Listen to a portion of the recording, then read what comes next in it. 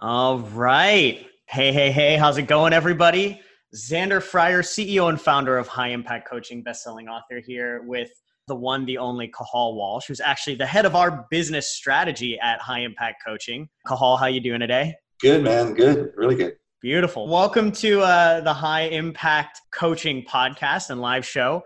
So today we're going to be talking about how to sell $1 million a year in coaching services with Cahal. So Cahal, over the last 4 years, has averaged $1 million a year in coaching services sold over the phone specifically. And now he's part of our team and actually, helps coach a lot of our clients and teaching them to do the same thing. So we've got a lot to dig into here. But before we dig into the sales side of things, Cahal, I'd love to everybody to get a little bit of a background on you. I know you've got an amazing history of like where you came from to get to this point with over 25 years of entrepreneurial experience. So before we even get into that, like when you were growing up, did you always know that you were good at sales? Like, where did that come from? Did you just come out of the womb with like money in your hands? Like, tell me. No. Actually, as you know, I grew up in Ireland, and my dad was a professional salesman, and really in the traditional sense. He was like a traveling salesman in a way. He would leave every Monday morning with his sample cases and head down the country, and he sold jewelry to like retailers and so forth. So, I always grew up looking at like selling as being, most people look at their parents as like, hey, this is an awesome thing that my dad does. He sells, right? So it wasn't until I got a little older that I realized that not everyone has that same belief system around salespeople and selling, right? They're not superheroes. You're like, why are other people saying this about my dad? It's like, it was kind of weird. So I definitely had a very different early exposure to sales. And also, the approach to selling that I was exposed to from my dad was very much around relationship building and having conversations. Yeah. From a young age, you were actually taught like what selling actually is, rather than kind of the BS that a lot of people are fed around what sales is. Yeah. And also that it's a good thing. Yeah, absolutely. It's actually a really good thing. And that's something I think is sometimes missed too, right? It's funny you bring that up because I was on the phone with Joel Marion this morning after you and I talked, and we were talking about sales. And he said, because I was talking about how everybody thinks, sales is this negative thing. And he's like, well, yeah, people don't, sales is just a tool, right? Yeah. It can be used by bad people for bad things, or it can be used by good people for good things. He's like, you're not like, dude, knives are like the worst thing in the entire world. They kill people. Like, yeah, but can we at least just use it to cut the steak tonight? Like, it serves other purposes that are very helpful for people as well, right? Mm-hmm. But you don't have this like vendetta against knives, really, right? No, exactly. Yeah. Yeah, it's actually, one of the things we see, as you know, I've taught martial arts for a lot of years, and we used to say that there's no such thing as a weapon is just a weapon you can use to hurt someone, but it can also be used as a tool. It can also be used to create something. And, it's really on the use of it. And selling is very much in that same vein, for sure. Yeah. Amazing. All right. So you learned that sales was not a bad thing. Yeah. From a very, very young age. I think this is really crucial for a lot of people because I think that's probably one of the biggest reasons, one of the biggest hangups that I think a lot of coaches have is like from a young age, they're basically taught that sales is a bad thing, right? Now that you've learned that sales is actually a good thing, so you start your entrepreneurial career in the martial arts and basically brick and mortar space, right? Tell us more about that and everything that you learned there. Yeah, actually, it's really interesting because I didn't, when I left high school, I wanted to pursue a career in sales directly. And my dad actually talked me out of it and, said, you don't want to go down that road, go to university, get a real career, you know what I mean? And so I actually went into education and I became a teacher. And I actually ended up coaching a lot outside of teaching. I coached tennis, I taught martial arts. And this was something else that really came to me is that when you're a good coach, you need to be good at selling because you're selling ideas. You're selling the willingness to change. And so having good sales skills makes you a really good coach. A better coach, yeah. A better coach, yeah. So I really spent a lot of time coaching, like I say, tennis and then coaching martial arts and got to a point where I had that other side of me that wanted to have the business side of it grow. So I did start martial arts locations. I ended up with, 3 bricks and mortar locations, and then I had some licensed locations locally as well as in other provinces in Canada, and just developed that over 20 years while maintaining my career in education as I went along. So yeah, kind of doing double duty as many coaches do when they're growing their coaching business. I didn't know that you were doing both at the same time, man. That's pretty impressive. Yeah, I was 20 years in education as a principal, as a school principal and teacher, and I also had my chain of martial arts schools going concurrently. So from school principal to sales badass. But I exited all of that in 2014 when I left education. I built up my martial arts schools further in the next year and a half, and then I sold all my locations and went 100% online with originally coaching, and quickly transitioned into the selling space of coaching, where I saw really the most need for really good coaches that were struggling to grow. Yeah, absolutely. Question for you. Actually, I think you and I have talked about this a little bit, but like the era we live in is just like, especially with the online space, right? You spent 20 years in the brick and mortar space. Yeah. In the online space, it's such a gift. The technology we have and the opportunity that we have to connect with people all over the world and everything like that. Like, I think it's interesting for a lot of people that don't really like recognize these opportunities or take full advantage of them. Like, do you notice that at all in the coaching space? Like, yeah. And, as you know, I'm a little older than most of my peers, although like 24, 25, right? I identify as a millennial, right? So, but, I'll be honest, man, you're more millennial than I am. A lot of coaches I talk to, even in their late 20s or early 30s, feel like they may have missed out on some of these like opportunities. And it's like, I was in my mid 40s when I started to really dive into this stuff, right? So, when you come from a place where literally, pre-internet, pre-Facebook, in terms of business tools, right? You definitely have developed an understanding and appreciation for putting in the work and the diversity of marketing and so forth to bring your audience to you, and that principle transfers into the online space. But you're right, the ease at which we can attract clients, especially organically with the systems like what we're doing with high impact coaching, like, wow, what a game changer for building your business. I think about like the way that your dad had to build his business, like literally had to walk from door to door. Yeah, exactly. Like, think of the vulnerability that takes compared to like us doing this Facebook Live right now. Yes. Right? Like, this is so easy and so simple. Like, you're up in, Vancouver, Victoria, Canada, right? And I'm in San Diego, and we're able to just do this. Like, we didn't have to like meet up somewhere in the middle and walk door to door and find every coach on the block or something like that. Right? Yeah. Like, it's amazing to me. Yet everybody will come up with reasons like not to do this stuff. It's so much less invasive than what you used to have to do to have your own business. Yeah, and I think in some ways it might even have kind of softened or weakened the resilience and the resolve to make things happen. Like, we are now like. Did you just call me weak? No, not at all, Xander. No, I've seen the guns. It's good. Yeah. Just that expectation that comes with, hey, you know what? Like, I have a website. Why aren't people just coming to me now? I've done my part. I've posted on Instagram. Why aren't clients coming to me? And just that little extra resilience to keep at it and be persistent with the right actions is something I think is really important.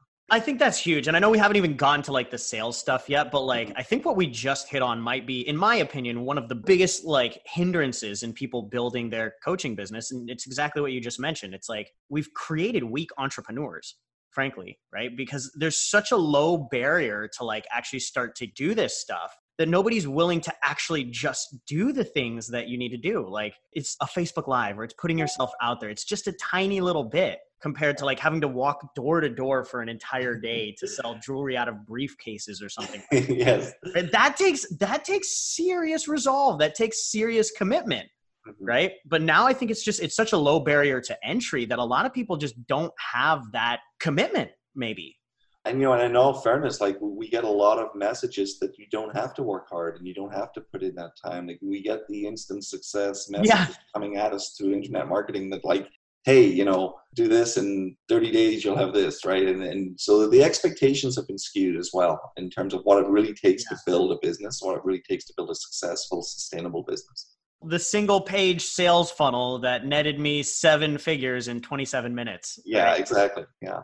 Yeah. It's interesting. I love that so far, by the way. So over the last 4 years, is it 4 or 5 years, you've averaged over $1 million in sales in the coaching space specifically. I'm sure everybody out there would love to hear, as a sales guy, right? Like, I will ask this question, probably knowing the pushback and the answer that you're going to give me is, Cathal, what's the trick? How do you do it? What's the silver bullet to sell 7 figures in coaching? There is a silver bullet, actually, I believe, but it's not what most people, I think of. I think it's just consistency. I think that, and I'll explain what I mean by that. Like, consistency in doing the same thing repeatedly, so you can get first good at it, and you can make very, very subtle iterative changes to your growth. What I see from a lot of coaches is they keep changing what they're doing. Like, they change their offer, then they'll change their delivery of the call, like what they say on the call. And in fact, they may do 10 calls in a row, and they'll do all 10 of them differently. And the challenge with that is that even if they get 1 or 2 successes, or they get 1 or 2 that really bombed, they have no idea of why. And so they can't take proper feedback to adjust and create that system or that structure. Yeah. So consistency is so important, and being willing to take the time to, like, we have a framework in high impact coaching. If clients don't deviate from that, like if they actually do that, we know predictable certainty what the results are going to be. Yeah. So it's that temptation. And this is where I think coaches really struggle, is they want to make it their own, which is good. You want your personality coming through, but you can't deviate from what works. So staying consistent is a huge part. And the other part of that, I think that's linked to it, is, most coaches don't know their numbers. They don't actually know the data behind what they're doing. So it's hard for them to assess what's working and what's not. Yeah. So if they're not tracking all of their conversations, if they're not tracking all of their, calls and the results of those calls and the timelines that are happening to enrolling and so forth, they might be doing better than they think or worse than they feel and not even be aware of it. So, these are some of the elements I see are most common, all related to consistency. Yeah. Well, you hit on a couple of things there that like really struck a chord with me. I remember we had one of our clients that she was in the health coaching space, and she was making like $2,000 a month because she was charging like $200 a month for her services or whatever. And I remember the first month that she first started working with us, she hopped on a call with me and she goes, Xander, like, nobody can afford, you asked me to increase my prices and nobody can afford the new prices. Right. And I was like, what do you mean nobody can afford the new prices? She's like, everybody's saying that it's too much money. Right. And I go, okay, so how many clients have you gotten on consultation calls? And she goes, 12 last month. And I go, how many enrolled into your new 3K service? And she goes, 4. And I go, wait. So you're telling me that you went from 2,000 a month to 12,000 a month, and you got 4 out of 12 people to enroll for a 3K service, right? But they get stuck in the story of, well, these other 8 said they can't afford it, right? But you also 6x'd your income.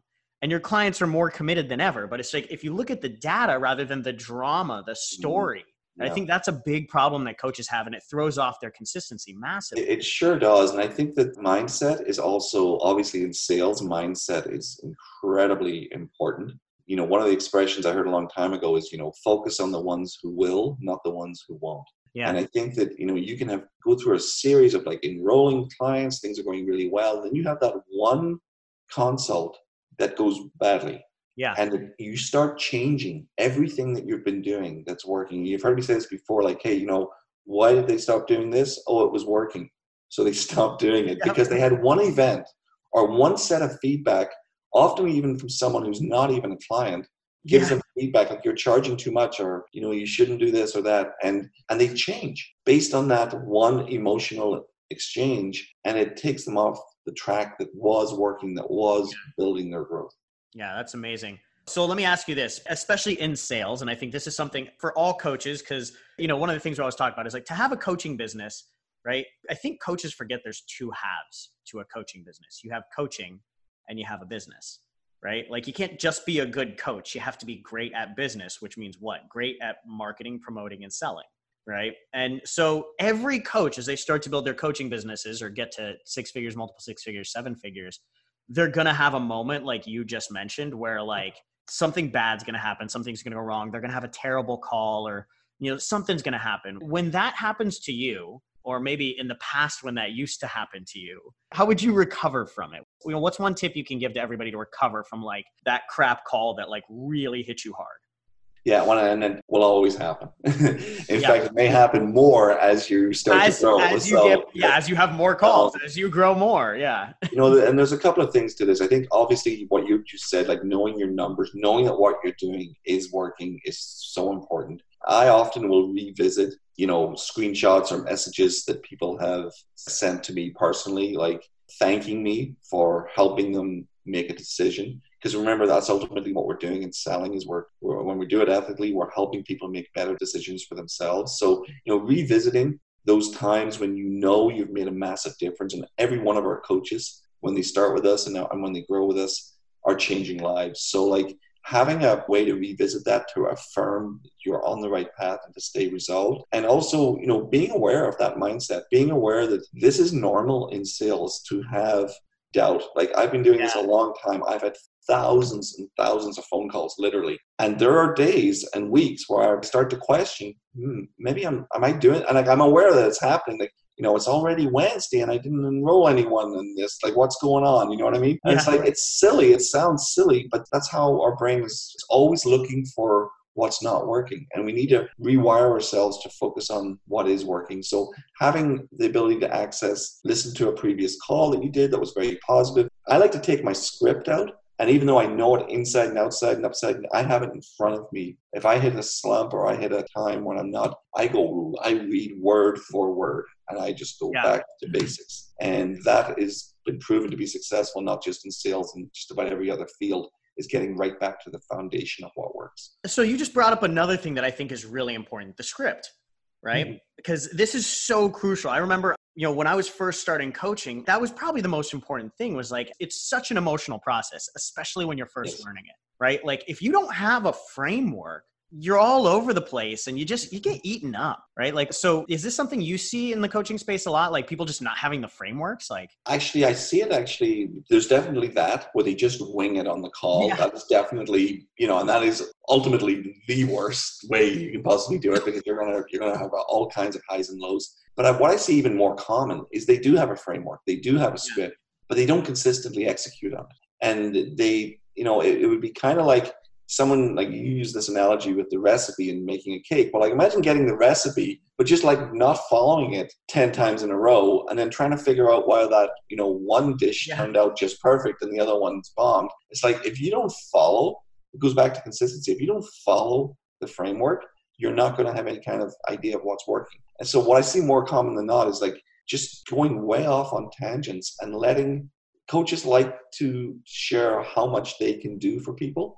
And it becomes more of a conversation about them instead of a conversation about the client. Yeah. And when that happens, you've lost the sale. You've lost the chance to help that person. I love that you just shared that. One of the things we always talk about is how smart coaches end up being broke coaches. Right. And it's literally for this exact reason, right? It's like whether they notice it consciously or not, it's like, oh, I'm going to do this my way. I'm going to get my 2 cents in here, right? Because that's kind of why you become a coach, to get your knowledge and your expertise out to the world. And you don't really realize that like on a sales conversation isn't really the right time to do that. And so they deviate from this script and they end up not enrolling clients and they don't realize why. And then it's like, no offense to all the successful coaches out there, right? But it's the dumb coaches that end up being successful. And it's not necessarily that they're dumb. It's that they're humble enough to realize like, I need to get myself out of my own way and just follow this framework that works. Yes. Right. And I think that's a huge, huge piece of it. Yeah. And I think also like, with those calls, instead of sharing and talking about yourself and about what you can do and all of that stuff is, making sure that questions are driving the conversation. Yeah. If you're asking questions, that truly is what listening is about. And we all have heard that, selling is about listening. Well, listening requires you to ask questions so you can hear what the responses are. So, questioning is key. Intelligent questions, the right questions. The right questions, yeah. Right? Not just any questions, the right questions. And questions related to their responses. And that's where you have to be listening. Like, each question your prospect responds to should have a deeper question that follows and deeper after that. And that's when you really open up what's happening. I love that. What are the top 3 mistakes that you see coaches making when it comes to learning how to sell? So we can make sure that everybody stops making these mistakes. Okay, well, off the top of my head, I would say negotiating price. Yeah. They feel a need to like cut deals and make, kind of special arrangements for each client they work with. I think it, on a subconscious level, it weakens their own integrity around their Yeah. value. And I think on an external level, it weakens your integrity as what you're doing, because each client really, just because they don't say they have pressure doesn't mean they don't. So if you're going to charge client A X amount of dollars, then you should not be discounting that for client B and C just because they tell you there's a reason. You know what I mean? So I think that's one thing I see a lot of negotiation around price and doing special deals. It's not the way to go. The other part I think you just brought up a really good point, though, that it's really out of integrity. It is. It really is. And not just with like for that person, but like with yourself and with your other clients. Yeah, 100%. And, and I think we talked about already, the focus on the client, not on themselves. We're in an industry where people really do value credentials and chasing, certifications and validation. And we need to recognize, I think coaches need to recognize that you're doing that. Obviously you want to be trained and equipped to deliver your craft. It's very important. But there comes a point where that becomes an internal insecurity that you're trying to fill. And when that comes out in the conversation, in the sales conversation, where you're trying to move the client to decision based on your years of experience or based on your credentials or where you went to get your health coaching or your life coaching or whatever certificate you have, again, you've lost that connection with the client. Yeah. It's shifted. Well, I love what you just said around, like, that's really like, you're not trying to convince them that you're qualified. You're trying to convince yourself. Yeah, you really are. And it's, I swear I'm good enough. I swear I can do this. Yeah, there's definitely that. And, there's so many other things, but I think that in large part, belief is a huge part in it. Like actually believing that this is something that you can help people with. And if you really have that belief that this is going to work and that you're strong in that mindset and you're strong in that conviction, you won't take the shortcuts and you won't undersell yourself and you won't undervalue what you offer. And you'll actually really help people on a wider scale. The bigger thing I see is that, coaches have very low expectations sometimes on what they're capable of and what their potential is to help people. And they'll often justify it as being, hey, I don't want to be I don't need to make a whole lot of money. I don't need to be super successful. I just want I would do this for free because I love doing it so much. Yeah. I just want to work with 10 clients and, maybe make $5,000 a month. And, that would be super good for me.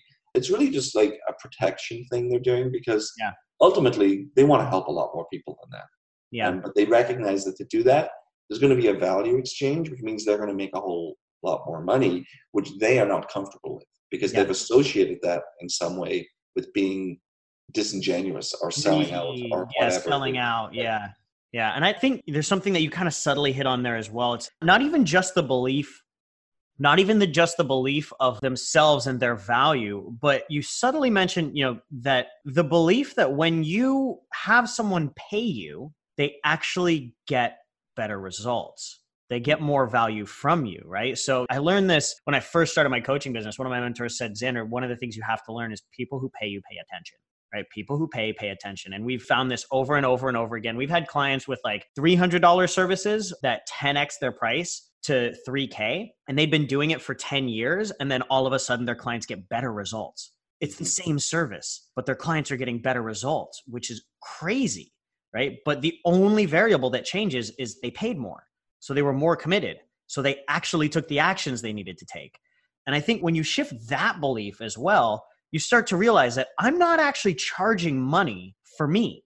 I'm charging money for the other person, which is really, really weird to think about. But it's like when you shift that belief, a lot of things change. Yeah, the relationship between the investment that people make and the results they get is undeniable. And we've seen this in the health and fitness space especially. Is with discount gyms, look at Planet Fitness, as an example, $10 a month memberships or whatever. What kind of results are people getting? Yeah. In that environment, in that experience, right? So there is a relationship. It's very, very significant between the investment people make and their results. Is it weird that as soon as you mentioned that, I had the scene from Dodgeball in my head with Edward goes? and then Globo Gym on the other side. I'm not knocking Planet Fitness. I think they do a really great job of helping other coaches position themselves as a better option. So I'm not knocking them. I think they play a role in the. Oh, that's too good. That's too good. I love it. All right, last question for you. This is probably one of the questions that I get the most when people are asking me sales questions. So I have to ask it to you. Cahal, how do you respond to the money objection? Well, first thing is, when I get asked this question, I always respond this way. Well, first of all, you need to separate out objections from complaints. Okay. So, a good example is people complain about the price of gas or the price of milk or whatever their, commodities that are out there. But when you're on a long distance, road trip and someone says, man, look at the price of gas. You don't say, well, look, we're going to this destination. Let me tell you why we need to stop and get this gas. Like, it's just assumed that you're going to fill up and continue your journey. You're going to do it. Yeah. So one of the things that will probably overcome that objection, at least a third of the time, is not trying to overcome that objection, not even treating it like an objection. If it comes up multiple times, perhaps it is, but generally speaking, when someone laments about the price or the investment, it's not a no, and it's not an objection. What they're saying is that I need to figure out how to pay for this. And then maybe that's what you need to focus on, as one thing. But, with all objections, Xander, as if you're dealing with a lot of objections at the end of the consult, whether it's money or other, you've likely missed steps along the way to resolve those. Before someone can be, quote unquote, closed into doing your program, they have to be first sold on doing your program. And I see that as a disconnect sometimes where people are trying to overcome objections when the person hasn't been sold. They haven't actually been sold on that this is the thing that they want to buy yet. So you need to step back and realize that, is that what's happening? And there's one question you can ask that will help you know and give you a bit of a litmus test or a barometer of how well you've done with your consult before you get there. And you simply ask them, before you talk about price or investment or anything, you simply ask them, does this sound like what you need? Yeah. The simple question. And the level of positivity of response you get is going to tell you if you should even be talking about money. Price. Yeah. And money. Because if you get a response like, yeah, it sounds interesting. Okay. Now you're going to have money objections. Yeah. Right. Because they haven't really been sold on the value of it. I'm not going to invest in something that's interesting. I'm going to invest in something that if you get a response like, oh my God, like I have to have this. This is exactly what I've been waiting for. Like you said everything that I know I need. You're not going to get a money objection. You might have to get a money complaint, maybe. You might get a money complaint, but maybe not even. But so I think that's, sometimes we focus on the wrong things, right? And you've heard the expression, obviously, we all have, what you focus on expands. And I find with so many coaches, if they're focused on overcoming objections as improving their sales, they're focusing on the wrong things. Yeah. They're probably going to end up with a lot more objections to have to do. They're going to end up with a lot more objections. And, and tied to that is, we talked about earlier about belief and value and pricing. If you in your core don't believe you should be charging more money and don't believe that, investing in yourself or your own growth is, worth thousands of dollars or whatever it is that you're doing. If you don't believe that, how on earth are you going to have your clients believe in you? So you need to first be the client you want to attract or be the person you want to attract so that you can project on them with integrity your belief systems around their decisions. Yeah. That's amazing. I think that's a good note to close out on, Cahal. Right on. Any last piece of advice, last tidbits you want to give everybody before I let you go? I think that the best advice I would give is that I know coaching and entrepreneurship can feel like a really lonely, isolated thing to be doing. And you don't have to do this alone. Like there are models out there. There are, mentors and coaches out there that can help you get to where you want to be, with greater speed and also greater effect and impact. So you don't have to go it alone. Yeah. You can be part of a community that can really help you, and you don't have to figure things out by yourself. It's being done. Success leaves clues is the test, right? So, Beautiful. Thank you for that, Cahal. I want to thank everybody out there who's watching this live. Thank you guys for tuning in live. For everybody that's listening in on the podcast, if you want to catch this live next time and join in for more of these interviews, go ahead and go to xanderfryer.com/FB group. And for anybody out there that wants our model, the high impact coaching system to help you build a profitable coaching business in the next 90 days, go ahead and go to xanderfryer.com/apply, and we'll schedule a 15-minute call with you to kind of dig in where you're at, what's working, what's not working, and see what you need to focus on to get yourself moving forward and actually to that full-time income and above. So thanks again, Cathal. Really appreciate it. Thank you guys all out there, and we'll catch you on the next episode.